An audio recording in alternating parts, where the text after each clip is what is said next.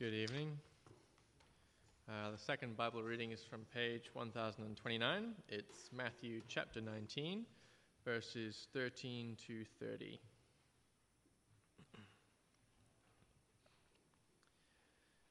Then little children were brought to Jesus for him to place his hands on them and pray for them. But the disciples rebuked those who brought them. Jesus said, "Let the little children come to me, and do not hinder them, for the kingdom of heaven belongs to such as these." When he had placed his hands on them, he went on from there. Now a man came up to Jesus and asked, "Teacher, what good thing must I do to get eternal life?" "Why do you ask me about what is good?" Jesus replied. "There is only one who is good.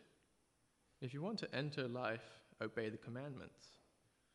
"Which ones?" the man inquired. Jesus replied, "Do not murder, do not commit adultery, do not steal, do not give false testimony, honor your father and mother, and love your neighbor as yourself." "All these I have kept," the young man said. "What do I still lack?" Jesus answered, "If you want to be perfect, go, sell your possessions and give to the poor, and you will have treasure in heaven.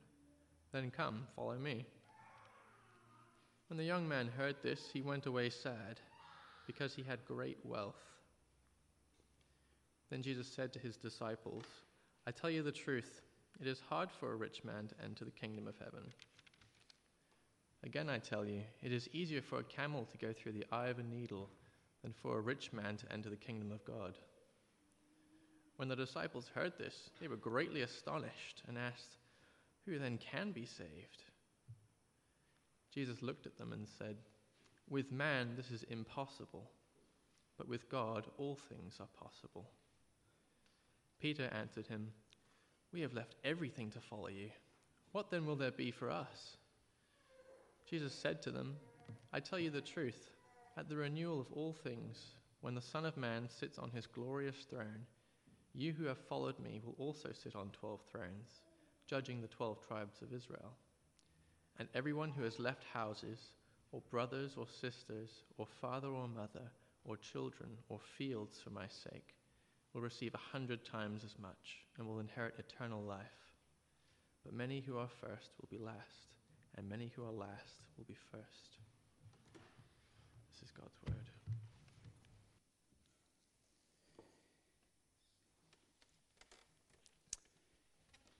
Well, friends, there is an outline for the talk tonight, so if you need to get one, feel free to grab one. That will help you follow along in this passage. Do keep your Bibles open. We will make our way through this whole passage.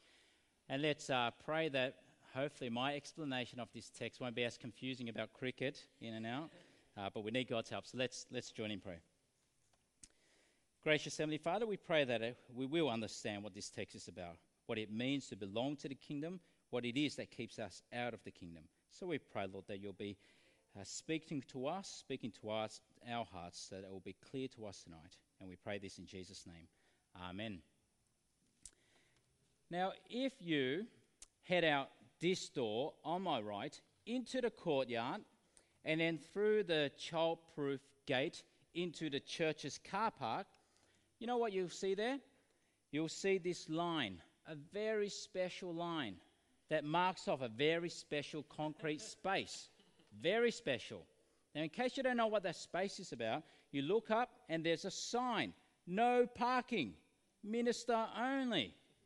So what do you think that means? It means that if you're a minister, you can park there. If you're not, you don't. Now I'm not having a go at you or anyone, but it's something we do as people, don't we? We mark out lines. We draw lines and we say, "That's mine. That space in there is mine." We mark it off. We do it all the time. Even as kids, when I was a child, 2 younger brothers. I'm always bigger, always tougher, and still am. But when we were children sitting in the back seat of the car, we would say, "This is the line. Don't you dare cross. You cross, I'll punch you." Not that I did that, but, I had authority and power, so they knew. We do that as adults as well, don't we? Building surveyors, what do? They go around, they mark out the land, and that's your space, that's your land, that's your property. And so we mark it, this side of the fence is mine, that side of the fence is yours. And so if your lemon tree grows and the lemon hangs over my side of the fence, the lemons are mine. Right? We do that as adults. What about on a global level? We do that as well, don't we? We mark out countries and what's your country, what's my country. In fact, a lot of wars have been fought over just to draw that line. And so this side of the line, that's Italy. That side, that's Switzerland. This side of the line, that's USA. That side's Mexico. And in case you don't know, there may be a war, depends who pays for it. But anyway, this side of the line, East Germany. That side of the line, West Germany. We do that, don't we? We mark off a line, we draw lines, and we say, that's mine. We also do this with people, don't we? Not just things, not just property. We draw lines around people and say, these people belong, those people don't. Now, I grew up in the 80s. I went to school in the 80s, and I know for many of you, you were not even born in the 80s. That is ridiculous. But anyway, I grew up in primary school in the 80s, and it was a different world in the 80s. In my primary school, there were literally only a handful of Asians. And if you don't see, I was one of those Asians. What happened in school was that a line was drawn. These are the people that belong. These are the people that don't belong. These are the people that deserve to be here. These are the people that don't deserve to be here. And I had a really good friend. I remember in primary school, in year 2, year 3, a really big friend, perhaps the biggest guy in the class. And so anytime anyone will pick on this small Asian kid, my friend, he will go up to the guy and say, don't you touch him, leave him alone. I'm from England. You see what he was saying? He's saying, I belong, and so I do as well. But tonight we're not reflecting on my childhood. It's not my aim to get your sympathies and your tears and any of that. And tonight we're not trying to scheme as well. How are we going to get into John's car park? But tonight we're going to be thinking about something far more important than that. And that is, where does God draw the line? In this world, 6-7 billion people, where does God draw the line? Around whom does God draw the line and say, you're mine? They are not, you are mine. And so let's have a look at this passage. Firstly, what we see here is the line that God draws around those who are in the kingdom. Those who are in the kingdom. And what we see here should in fact shock us, just as it did the disciples. Have a look at verse 13. Then little children were brought to Jesus for him to place his hands on them and pray for them. And what did the disciples do? They're thinking, Jesus is far too important for you little snotty-nosed rascals. You see, Jesus is too important to bother with you. You see, in that society, in that world, children were cherished, but they were unimportant members of society. Their place in society was just to learn, be respectful, and listen. In fact, even in our culture, in an Australian culture, in high society, in another generation, the place of children was to be seen but not heard. Have you heard that before? To be seen but not heard. Even in my family today, when our extended family gets together, over 40 of us, there's a special table for the seniors, those who are more important. The kids, the little ones, they sit at a different table. They're less important, but they don't really care. They think that's more fun than being with the adults anyway. And so that was the view of children. Not so important. They're weak and powerless. What did the disciples do? Look at verse 13. The disciples rebuked those who brought them. And so what does Jesus do now? He now teaches a very important lesson. He shows them where God draws the line. They drew their line. Now he shows them where God draws his line. They're thinking those who are important, those who are powerful, those who are wealthy are those who belong. That's where God draws the line. But Jesus flips it around. Look at verse 14. Jesus said, "Let the little children come to me, and do not hinder them, for the kingdom of heaven belongs to such as these." Now, what do you think Jesus meant by that? Often people think that this verse refers to children being innocent, And so you need to be innocent like a child to get into heaven. You need to be innocent like a child to belong to the kingdom of God. But let me say to you, you show me an innocent child, and I'll show you a hairless monkey. They don't exist. That's what I mean. You see, not that children are evil, outright, malicious mass murderers, but children will do evil things without even being taught. I've got 3 children, I've seen it. They will lie without being taught to lie.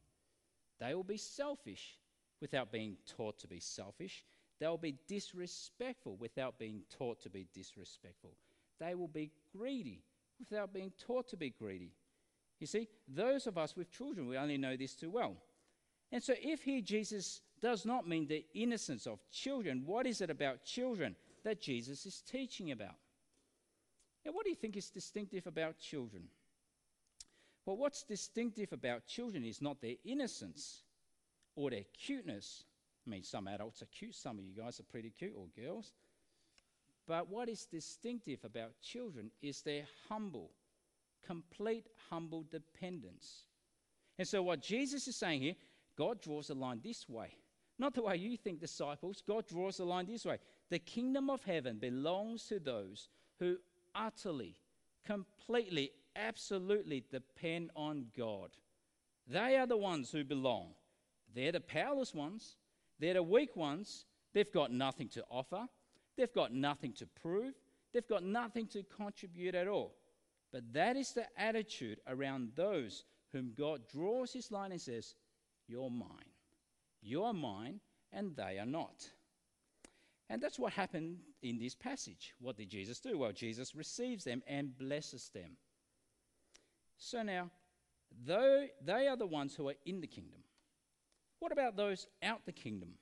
Who are those outside the kingdom? Well, this next story shows us exactly what you can do to keep yourself out. Have a look at verse 16 now.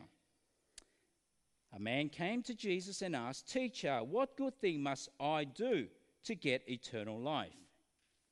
Now, already here you should notice the difference of attitude between this man and the children. He came with this thinking, what must I do? What must I contribute? And how did Jesus respond? Verse 17, why do you ask me about what is good? There is only one who is good. If you want to enter life, obey the commandments. And so the man's question about doing good, Jesus points to the one who is good. He's actually pointing to himself because he answers that question and he says, obey the commandments. And then verse 18, he's confused. Which one? Jesus said, do not murder, do not commit adultery, do not steal, do not give false testimony, honor your father and mother, love your neighbor as yourself. Now at this point, you might start to feel for this man. I mean, he just wanted to do what was right and good. He wanted eternal life. But then he goes on to say, well, all this I have kept. Verse 20, what do I still lack? You must notice there, the attitude is about what I can do. What is it I lack now? Well, here Jesus does something spectacular. Jesus exposes his heart, shows him that he hasn't really been keeping all the commandments. Jesus flushes out his idolatry. He flushes out his deep problem, the deep problem of his covetous heart. And so Jesus says to him, verse 21, if you want to be perfect, go sell your possessions and give to the poor, and you will have treasure in heaven. Then come, follow me. Now, what Jesus was asking there, to many of us, to our ears, it might sound like such a difficult task. But if you think about it, Jesus was giving him a very clear and simple option. Only 2 options, in fact. Possessions here, treasures in heaven. What do you choose? Security here, security in the age to come. What do you choose? Money or life? And so think about that. What would you choose? What will you do? Just say you're out at Doncaster Shopping Centre, you've just watched a movie, it's late at night, you walk back to your car alone, some guy comes up behind you with a knife and he says to you, your money or your life? Your money or your life? You're frozen. You're thinking, wait, just give me some time. It's hard to decide. Money, life. Don't pressure me, just wait. Money, life. I mean, it should be an easy, obvious option, wasn't it? It should be an easy, obvious choice. Of course, you would go with life. Of course, you would go with treasures in heaven. Of course, you would go and follow Christ. But what did the man do? Well, look at verse 22. When the young man heard this, he went away sad because he had great wealth. You see, it's only at this point in the story that we find out that he was a wealthy man. We're not meant to know that yet. We just know it because it's the little title. But we're not meant to know that. But Jesus did. Jesus saw his heart. Jesus flushed out his idolatry. You see, he clung on to the things of this world so tightly.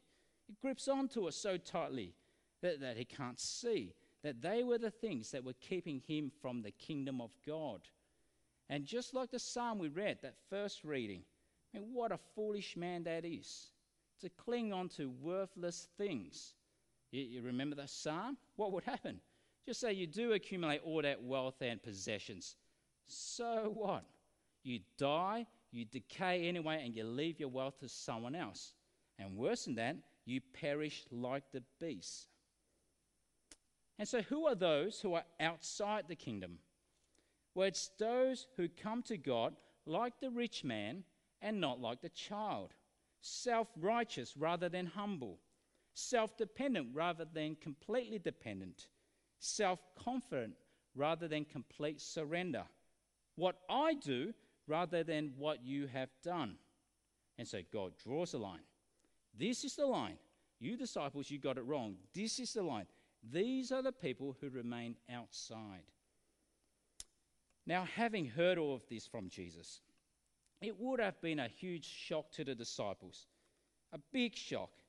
But what Jesus goes on to say now, it's an even greater shock to them. You see, they were thinking, hey, the people who should be getting to the kingdom of God were the wealthy, were the powerful. They were wealthy and powerful because they've been blessed by God. So if anyone can get into the kingdom of God, it is those people. But Jesus now says it is the complete opposite. Look at verses 23 to 24. Jesus says, I tell you the truth, it is hard for a rich man to enter the kingdom of heaven. And again, I tell you, it is easier for a camel to go through the eye of a needle than for a rich man to enter the kingdom of God. It's a clear illustration, isn't it? There is no way you can squeeze a 600-kilogram camel through a hole that is barely 1 millimeter wide. I mean, for my fat fingers to try to thread a little thread through an eye of a needle, it's difficult enough. Imagine a camel. The illustration is clear. It's meant to show us that it is impossible. So there is no way a rich man who is self-confident, there is no way a rich man who is self-dependent, there is no way a rich man who is self-righteous can ever squeeze into heaven.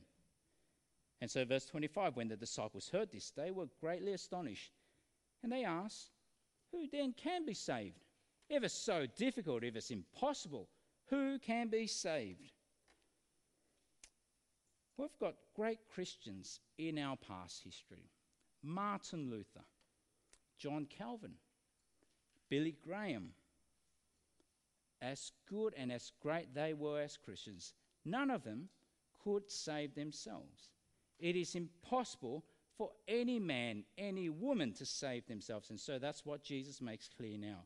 Verse 26, with man this is impossible, but with God all things are possible. It is God who can save, not you. God draws a line, God brings you over, God does all that, not you. And God will find a way to bring broken human beings with hard hearts and evil deeds into his kingdom. It is up to God to do that. And now one of the disciples, Peter, he was a little concerned. Well, are we then among one of those? We followed you, Jesus. The rich man didn't, but we did. And so he asked, we have left everything to follow you. Verse 27. What then will there be for us? Now Jesus shows them, all that you have done, disciples, forsaking your securities in this world to follow me, all of that will be worthwhile. Look at verses 28 to 29. Jesus says, I tell you the truth. At the renewal of all things, that is, the new creation, when the Son of Man, Jesus is referring to himself, sits on his glorious throne, you who have followed me will also sit on 12 thrones, judging the 12 tribes of Israel. So Jesus is making clear, this is worthwhile. You've left your jobs, you've left your families to follow me. It will be worthwhile because in the new creation, you will join with me in judging the people of God. And then we read more, verse 29.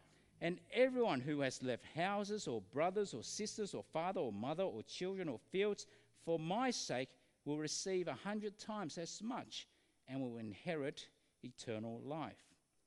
So you see what Jesus makes clear there. The call to discipleship is costly. Take, for example, John Stott. We spoke a bit about him last week. He was a man who remained single, lived 90 years, remained single for the kingdom of God. What cost was there to him in remaining single? It meant no wife, no children of his own. How did God reward him? What did God do?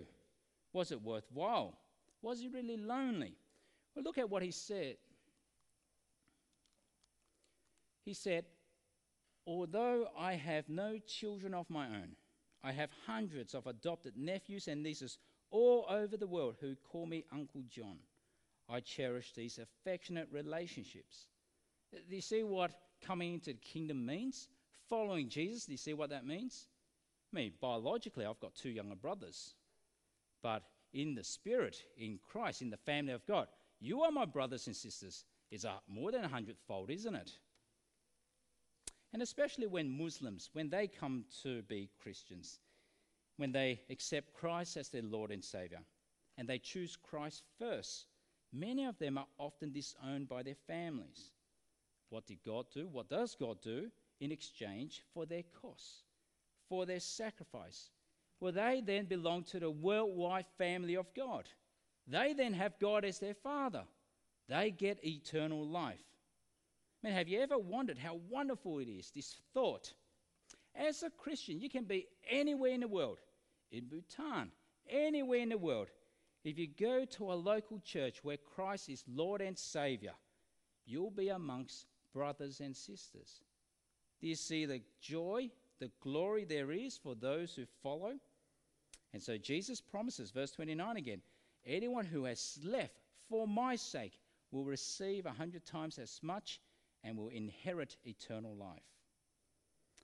And so do you see what Jesus has done in this passage? Who are those who are in? Who are those who are out? Well, Jesus turns it all upside down. It's not the rich man, but the child. It's not the self-righteous, but the humble. It's not the self-confident, but the completely dependent. It's not the dependent, but the one who surrenders, who is self-dependent, who surrenders to Christ. And so Jesus, in a sense, sums it up now, this passage in this last verse.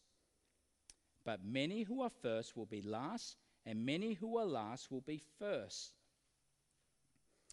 God has drawn the line. It should be clear to us. It should be clear to us whether you're in or you're out.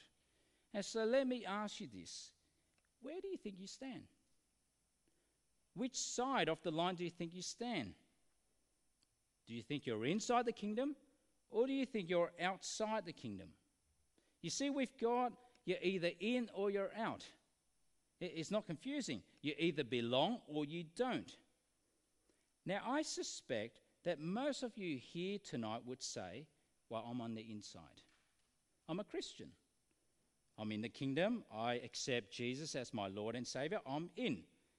And I would say, well, in the kindness and mercy of God, that will be true for many of us. I don't know exactly, but that will be true for many of us, and it should be. We are the church of Christ. But I do wonder this. I do wonder whether there are some here tonight who think you're in. But in reality, in God's eyes, you're in fact out. And so you've deluded yourself. You think you're in. But in God's eyes, you're in fact out. And so for all of us tonight, I'd like us to do a little self-assessment. And that is this. What are your prayers like? What are your prayers like? You see, your prayers reflect your deepest longings, the deepest longings of your heart. And so, assess yourself. Do your prayers reflect more of the humble, dependent faith of the child, or the longings, the desires, the dreams, the aspirations of the rich man? Ask yourself that question. What's the shape of your prayers? Consider your last prayer. What's the nature of your prayers to God? Is it always this? Heavenly Father, please help me do well in my upcoming exams. With my assessments, please help me to excel. Or, dear God, please help me to do well in the interview. Please grant me a good job. Please help me to achieve. Please give me success. And then you know what we do after that? We Christianize it. We say all that and then we say, for your glory. Give me success. For your glory, of course, but give me success. For your glory. And that makes it all right. I mean, such prayers, I think, exposes our idolatry. It flushes out the deepest longings of our heart. But we justify it. Give me success, God. For your glory, of course, but give me success. I mean, what is God? Is he there to help you succeed in life? I even remember hearing this prayer of a Christian father. He told me that he prayed this prayer with his kids. They were house hunting, and the prayers he would pray with his kids each night was like this. Dear God, help us find a house, but one with a swimming pool. He did end up getting one, but what does that prayer reflect? It does show something of the heart, doesn't it? Now, it's not that God is not concerned for those things. God is concerned for our studies, our work, our life, whatever. God is concerned even the little things. And we've been told in the Bible that God has all the hairs on our head numbered. God knows it all. That becomes easier for God as you get old like me, you lose more. But God knows even those little things. So they're not unimportant. But let me ask you, do those type of prayers? We hear it all the time when exam time comes. That's all we pray about. When jobbing, that's all we pray about. But do those prayers reflect more of the child or more of the rich man? What do you think? This is what I think. In all honesty, if that is all you pray, if that is the nature of all your prayers, that is a worldly prayer. Idolatry is being flushed out there.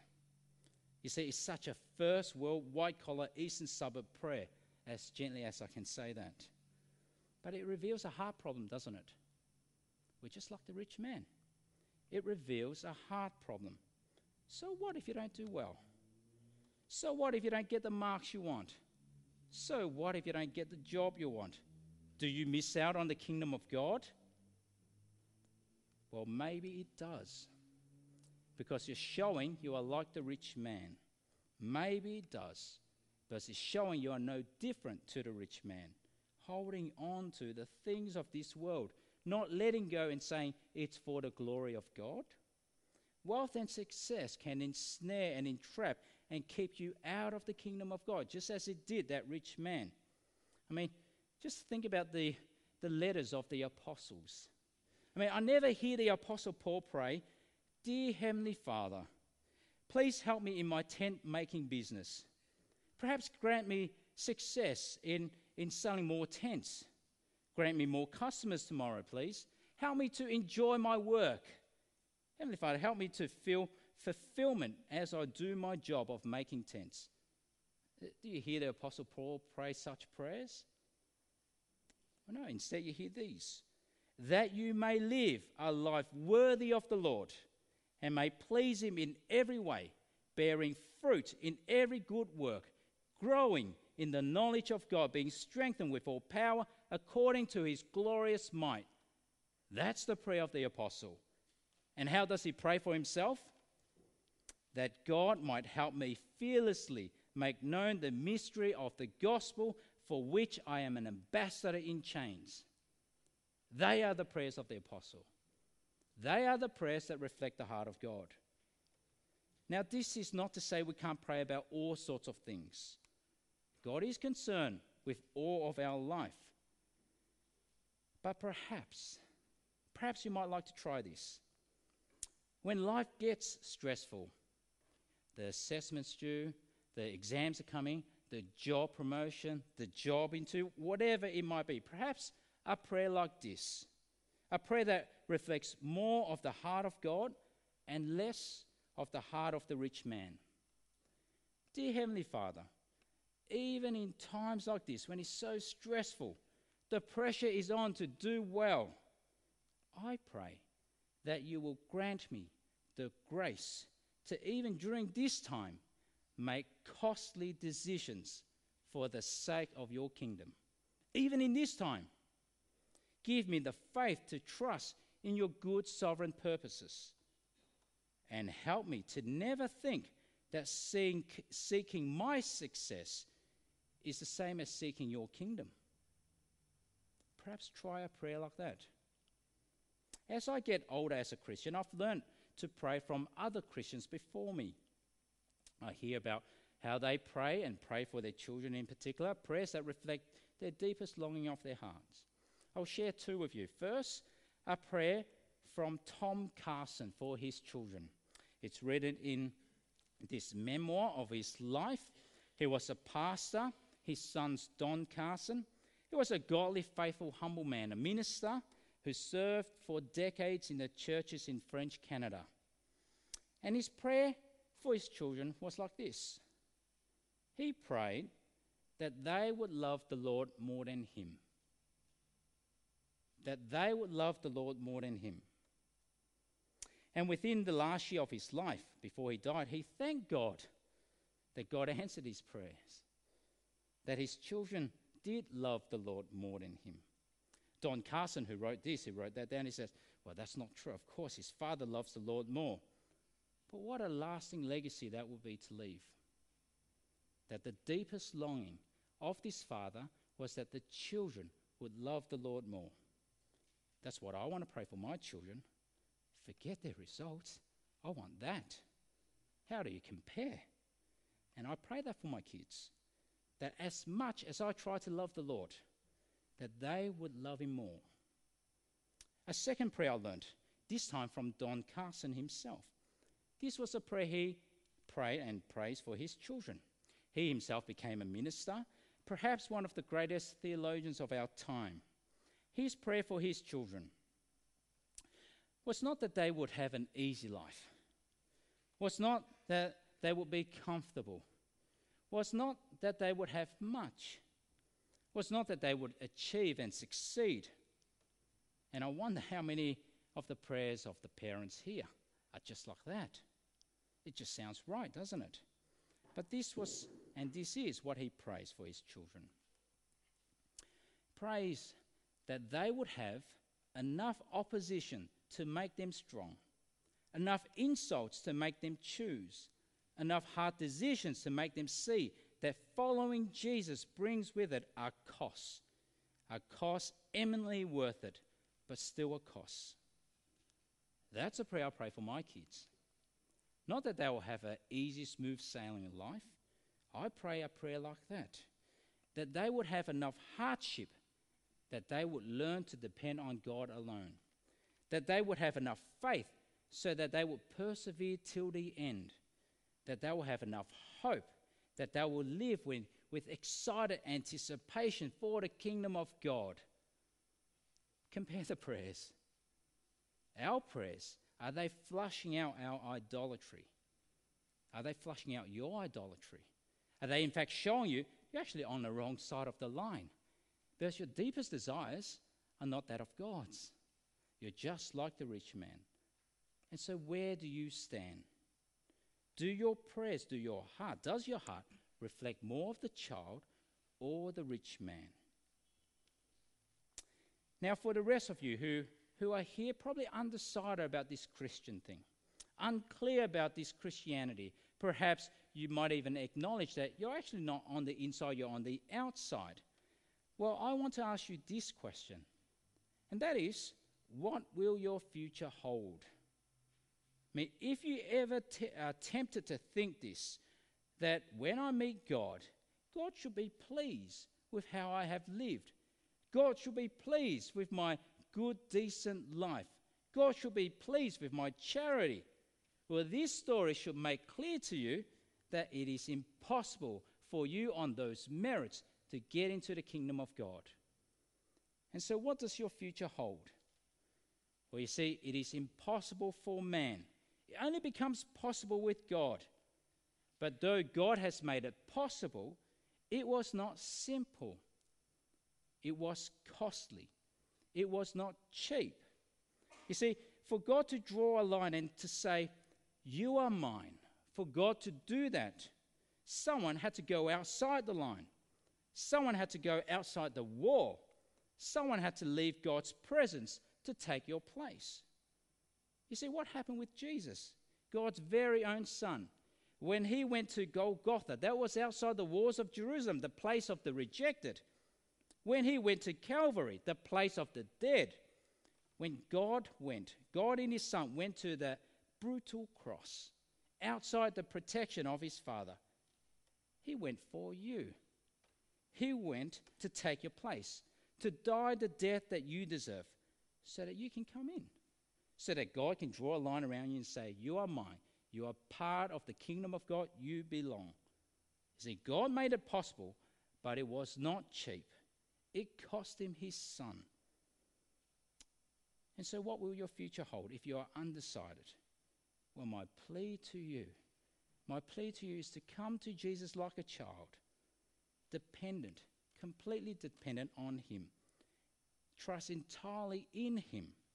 Cling tightly onto him, so that God will draw a line around you and say, you are mine.